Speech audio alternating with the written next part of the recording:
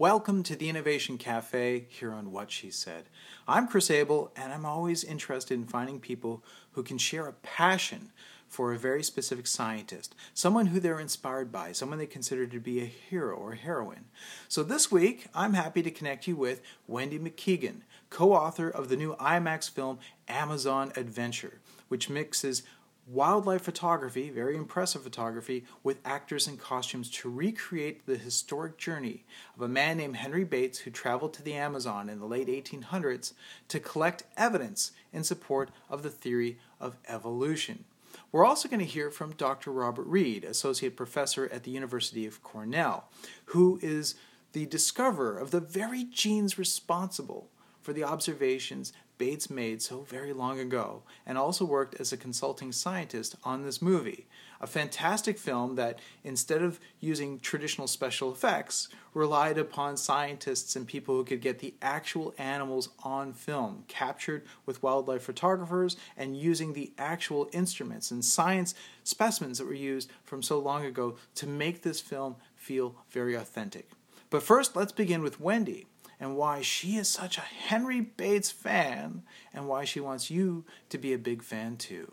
I think that audiences will be both inspired and informed if we tell the human story with the scientific discovery. So we said Amazon Adventure, Henry Walter Bates. Nobody knows about him. He's a nobody. He was the son and grandson of sock makers, and he had an insatiable desire to learn about the natural world. And he went to the Amazon in the 1850s for 11 years. He almost died 3 times. He risked his life for science. Okay, I'm in. This is a perfect marriage of these two things. So we wanted to do that because we think, there's a lot of challenges on planet Earth. And we got to get as many people, not just becoming scientists, the next generation, but the average citizen needs to understand how ecosystems work, how the world works, how nature works. I mean, Margaret Atwood said, we're suffering from NDD, that's nature deficit disorder. So this story was right there to be grabbed up. The scientist who made this discovery, no one knows of him. Let's do the story. Although it has aspects of a lot of the kind of stories that people will think of. It's Amazon Adventure. You're going to have illness. You're going to have animals that are dangerous. You're going to have lots of indigenous culture. But for you, as you mentioned, the heart of this is really a detective story to you. Yes. When you look at one of the greatest theories of all time, natural selection, why do so many people say they don't understand it? They don't get it? Well, I'll tell you why. I know after trying for 2.5 years with my co-writer as well to break it open, to understand it, because it's counterintuitive. And yet it's so fundamental to understanding how things work, because a lot of people think animals will themselves to change. And they don't understand that it is the predator and the prey who are determining, and that the predator is the one who's deciding, no, you look too much like this, I could get eaten, so I'm not going to eat you. And as Dr. Reed said, they're the ones that are selecting red-colored insects versus blue. And then over time, thousands of years, only the blue survived because the predator, for whatever reason. And that's scientists' job to find out what those reasons are. Because of the future discoveries in medicine, in combating climate change, in figuring out ecosystems and man's role in it, that's going to come from this fundamental understanding. And it's worrisome that in some places the levels of people who don't understand this basic concept. And, I'm happy that, in Canada the numbers are pretty good. But, as we go around the world, when you see fresh minds look at it and they go, oh my goodness, I get it. You're recreating their expedition.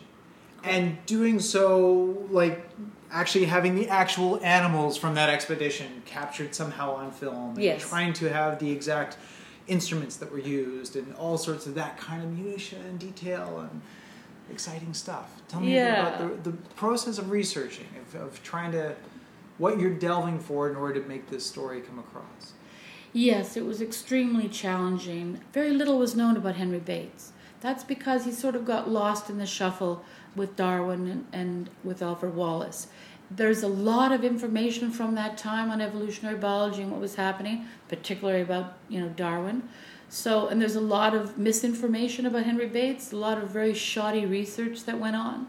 I had to read through hundreds and hundreds and hundreds of letters, hundreds of scientific articles, journals, personal biographies, to get a little gem here and there. When the word Henry Bates would come up, I would start to salivate. So I had to put it all together.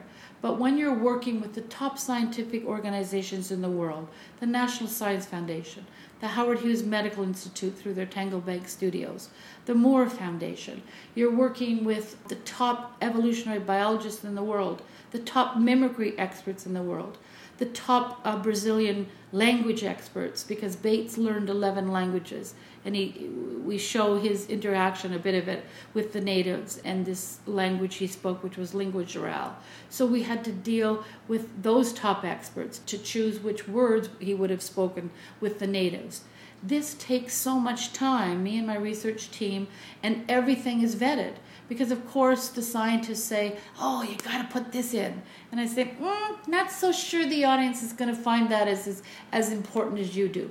And then the people, the history of science and the story of Bates people, you got to put that in, You got to put in when he shows the natives the electric eel, and he passes it on, through a knife, and they see this happen, and they're just blown away. Because why? It would have cost us thousands and thousands of dollars to do. And we would have had to wait, like we did, over a year to find the, mimicking a caterpillar that looks like the head of a snake. And then we have to have a crew ready. And then our director has to fly in from London, because it wasn't part of when we shot, because we wanted to make sure we got it. That's $1 million shot. Every single audience person that sees it of any age goes, they cannot believe it. You tell me what you thought of it. Yeah, it was very striking. I mean, I'm familiar with a lot of examples of mimicry, but I hadn't seen that one. And it really is the one that sells it right across a lot of the ideas. And it's very complex, because kids at first say, well, how did that come to be? How can a 4-inch moth caterpillar that eventually turns into a beautiful big moth, how can it look? How did it change to look like the head of a different species, a poisonous snake? The key word is poisonous, because the bird, the flight response, has to look and has a half a second to decide, is that a snake or is that not a snake? And the birds that hesitate for a quarter of a second and it is a snake, they're dead. So this is how it works, both with predator and prey. The birds that are intended to survive are the ones that say, no thanks. And then that caterpillar gets to live on. But can you imagine Bates, none of that knowledge, in a place where he never knew when he went up that river what he was going to find, but he wouldn't give up. And the chances of that discovery were so beyond a needle in a haystack finding one.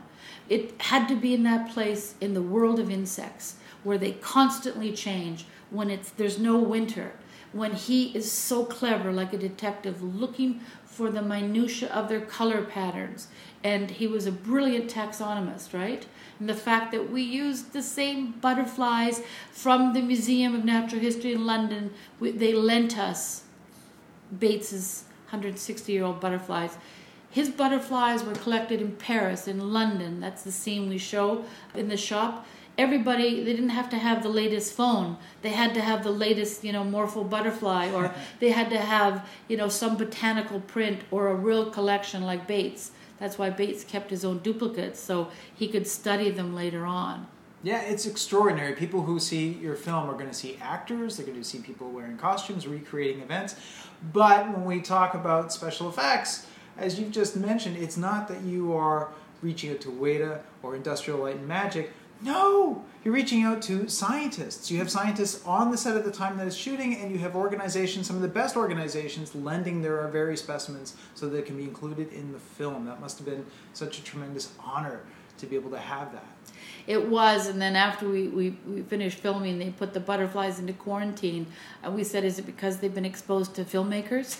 It was, no, they've been exposed to possible things that, could deteriorate the quality of them. Shooting at Downhouse, filming at Darwin's home, and talking to the curatorial staff there. All along the way, people kept saying, Bates, wow, unbelievable. This story, right? And if you just look up what Darwin had to say about Bates, it's phenomenal. If you look at, when you start research, look at the obituaries of the people that you're writing about. It's a good place to start.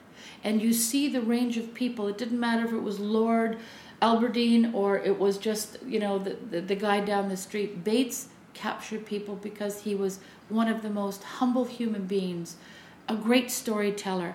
He got more of an advance for his book than Darwin got for his. And Darwin told Bates to go to his publisher to write his, adventures on the Amazon. And he went, and Darwin was sort of in the correspondence a bit taken aback that Bates's book, because it was adventure. And Darwin admired Bates so much because he couldn't believe that this guy who was a nobody, who hadn't been, classically educated, who was from the lower classes. And he went and he gave his life. I mean, Darwin knew that being on the comfort of the Beagle is a little bit different than the way Bates and Wallace traveled. And so he held them in great admiration, both Bates and Wallace. And so it is a story of inspiration ultimately, along with a great scientific discovery. Yeah, and I guess these stories are always great to share because you're showing how someone who does come from unexpected origins. Bates worked in a stockings factory. Yeah. And yet there is the ability to go out and do real science or get involved in science projects out there. That's something that needs to be reminded again and again and again. Yes, he was a collector. So he was already, as a young boy, much to the delight and surprise of his father, just couldn't stop collecting. He got his brothers involved in collecting. He learned all the Latin names for the beetles.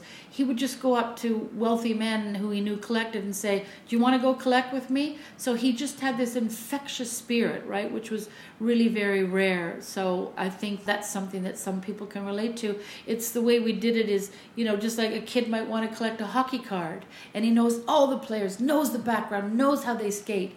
That's the passion that some scientists have. It's unstoppable. They know those species. They know the books. They know the discoveries. They want to go, as Dr. Reed said, they want to go to Peru. They want to go down there. They want to see. They want to make a discovery. I mean, you saw the emotion when Bates, and it's true, he wrote about it. When they named a butterfly after him, Cleitsia batesii, for him, that was like everything. He worked 13-hour days in the stocking factory from the time he was 13, okay? How did he get to the Amazon? Because he just self-taught. He self-taught himself. He went to night school. That's how he met Alfred Wallace. Alfred Wallace taught him drawing. His illustrations, Bates's illustrations, are unbelievable. His ability to write, he loved opera. He played the guitar. He had a red-faced monkey and capuchins as pets. He was really an animal whisperer in lots of ways, and he loved the native people who he learned so much from, and part of the reason Darwin admired him, he was one of the first to write about them, to learn their languages, to learn their ways. He knew the blowpipe. He talks about how they cured him. They saved his life by rubbing in ant paste on his wounds, right? And their respect for nature, of not taking more than you need. Bates was beginning to see these relationships, right? So it's far beyond even his particular, discoveries. He's the first person on Earth who put forward a case for speciation, which means one species comes from another. And it's just amazing that he did that. But again, that information sort of got lost in the shuffle. So very honored to bring back his story to the world. Toronto-based SK Films really scored when they recruited Dr. Robert Reed, Associate Professor at the University of Cornell, to be among the consulting scientists on Amazon Adventure, as he is the discoverer of the very genes in the long-winged butterfly that was responsible for the patterns that Henry Bates himself discovered more than 100 years ago. Did you know much about his expedition, his adventures down to the Amazon before getting involved in this film? Was your appreciation of Bates early on about his research? Or it was mostly about his research. Right. It's actually, I learned a lot from working on this movie about his history. I hadn't read his biography. Whereas, I was familiar with his discoveries and his ideas, but I think this film puts into really beautiful historical context. I wasn't really exposed to before. Right. So I mean, great. it's quite something to be someone who takes up an interest in the natural world and then to have the gumption to actually put yourself on a ship and to go across to another continent. And Yeah, I mean, it's almost unimaginable. Yeah. Just leaving your life behind and jumping to the Amazon for 11 years. I mean, the film does a pretty good job of getting close to what it's like to stand there in the middle of a rainforest, right? Especially as a biologist. It's like you're standing in the sea of kind of mystery, this huge puzzle, right? There's so many pieces just flying and moving around you. And now we can begin to think about this, since we know more about inheritance and genetics, as this very complicated universe of genomes, right? All around you, all interacting with each other. Some genomes going extinct, some surviving, just changing over time, interacting with each other. Can you understand his drive to want to take on these risks, to take on these incredible ventures, when it's not like he had a background as a mountain climber or a background that would lead to any sort of sense of adventure or exploration? I mean, when you are someone that you like to collect bugs, it can be quite the leap to go from a very comfortable lifestyle where you can collect bugs, you can sort of indulge in that interest, but then to decide, no, I really need to go almost to the other side of the planet to go after this idea. Oh, sure, I can relate to that. I mean, really, that's what drives most scientists to do what they do, right? It's even these days, it's risky to some extent to go into academia, right? I decided to make studying insect diversity my profession, right? I mean, in a way, professionally, that's a little bit like throwing yourself into the Amazon. And I've tackled a lot of big problems that I never knew if they would work or come to fruition. I mean, there's a lot of risk in doing science, right? I mean, we take on these projects all the time. We don't know if they're going to work. We don't know if they're going to, after a couple of years things aren't working, if we want to keep going for it or give it up. And one of the things I was involved with was finding the genes that control color patterns on the longwing butterflies that Bates worked on. And that was a big project that involved a lot of people, and it took 10 years, right, to find one of these genes. And it's striking that that's almost as long as Bates spent in the Amazon, right? Working on one focused question for a long time. When you're trying to build a career, you don't have any papers, to show. Right, and you're having to work in the face of doubt of whether or not the results are going to appear. Don't know if it's going to work. You don't know if you're going to get funding anymore. So I think one of the fun moments in the movie is when he realized that the longwings are different in that they don't seem to try to escape being caught. Mm-hmm. And that looks like almost a movie moment as it's created, but because most people watching the movie, that's not their experience. They ever see a butterfly and they try to catch it, good luck. It's going to flit all over the place, be very unpredictable. But here in this film, it almost seems very friendly, and it's maybe not that case. Yeah, so it's really striking. So I when I was an undergraduate, I had read about these butterflies, and I was really excited to go finally see them. And I did my first trip to the tropics, and it was incredible, how mellow they are. I mean, they're just like honey badger, they don't care, right? And that's because they're completely toxic. Birds completely leave these things alone. And they just flutter around. You can walk right up to them. You just pick them off the flowers. And it's really striking. And there's actually mimicry in how the butterflies fly as well. So you can have these model species that are completely unrelated. I mean, some of them are actually moths that fly during the day, just like butterflies. And they have the same wing beat frequency, right? They have the same kind of loping flight. Just so to birds, they look like the butterflies. It's pretty amazing. Yeah, so we know that selection works on the behavior as well as the color pattern. Now, your research in terms of pinpointing the exact genes that are behind this process, in some ways, you sort of are following the footsteps of Bates and Darwin in that you're providing more detailed evidence for the theories that they were talking about. What was the reaction like when you did that? Were you sort of echoing the same process that they went through in terms of there being a community of like minds all exploring the same process, and then here you've kind of nailed some of the details? Yeah, I think there was a lot of excitement when we first started discovering specific genes. I mean, really, we're far beyond the place where we're providing evidence for an old theory. I mean, what a lot of people in evolution now are chasing after is a detailed understanding of mechanism. I mean, we know natural selection happens in the field. I mean, there's like millions of pages published on this stuff, right? So, I mean, there's no question about that. I mean, the question is now, like, how many genes does it take for something to evolve?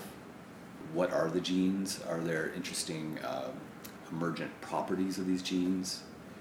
When evolution happens, is it because like the function of a protein is changing, or is it because the logic around the gene is changing? Right? If you have a gene that is driving evolution, how does that gene move across a landscape? I mean, do you actually just have the whole species coming and going, or are species leaky, and can genes move from one species to another to help them adapt? What is a species? Right? I mean, so these aren't questions necessarily about, is evolution happening or not, but it's,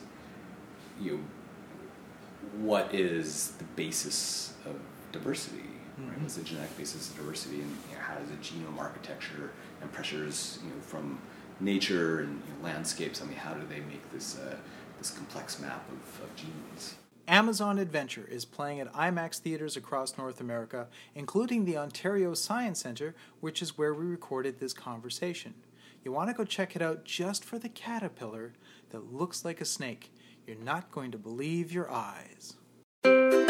What happens when we play outside? We become healthier, both mentally and physically. We become more creative and more focused. We connect with nature, each other, and ourselves. Let's Take This Outside, a new podcast hosted by me, Marianne Iveson, an aspiring outdoor athlete and nature lover. I speak to athletes, outdoor professionals, and scientists about their connection to nature, how it affects their performance, and everyday life. Let's Take This Outside, available on Apple Podcasts, Spotify, and Google Podcasts, and at letstakethisoutside.ca.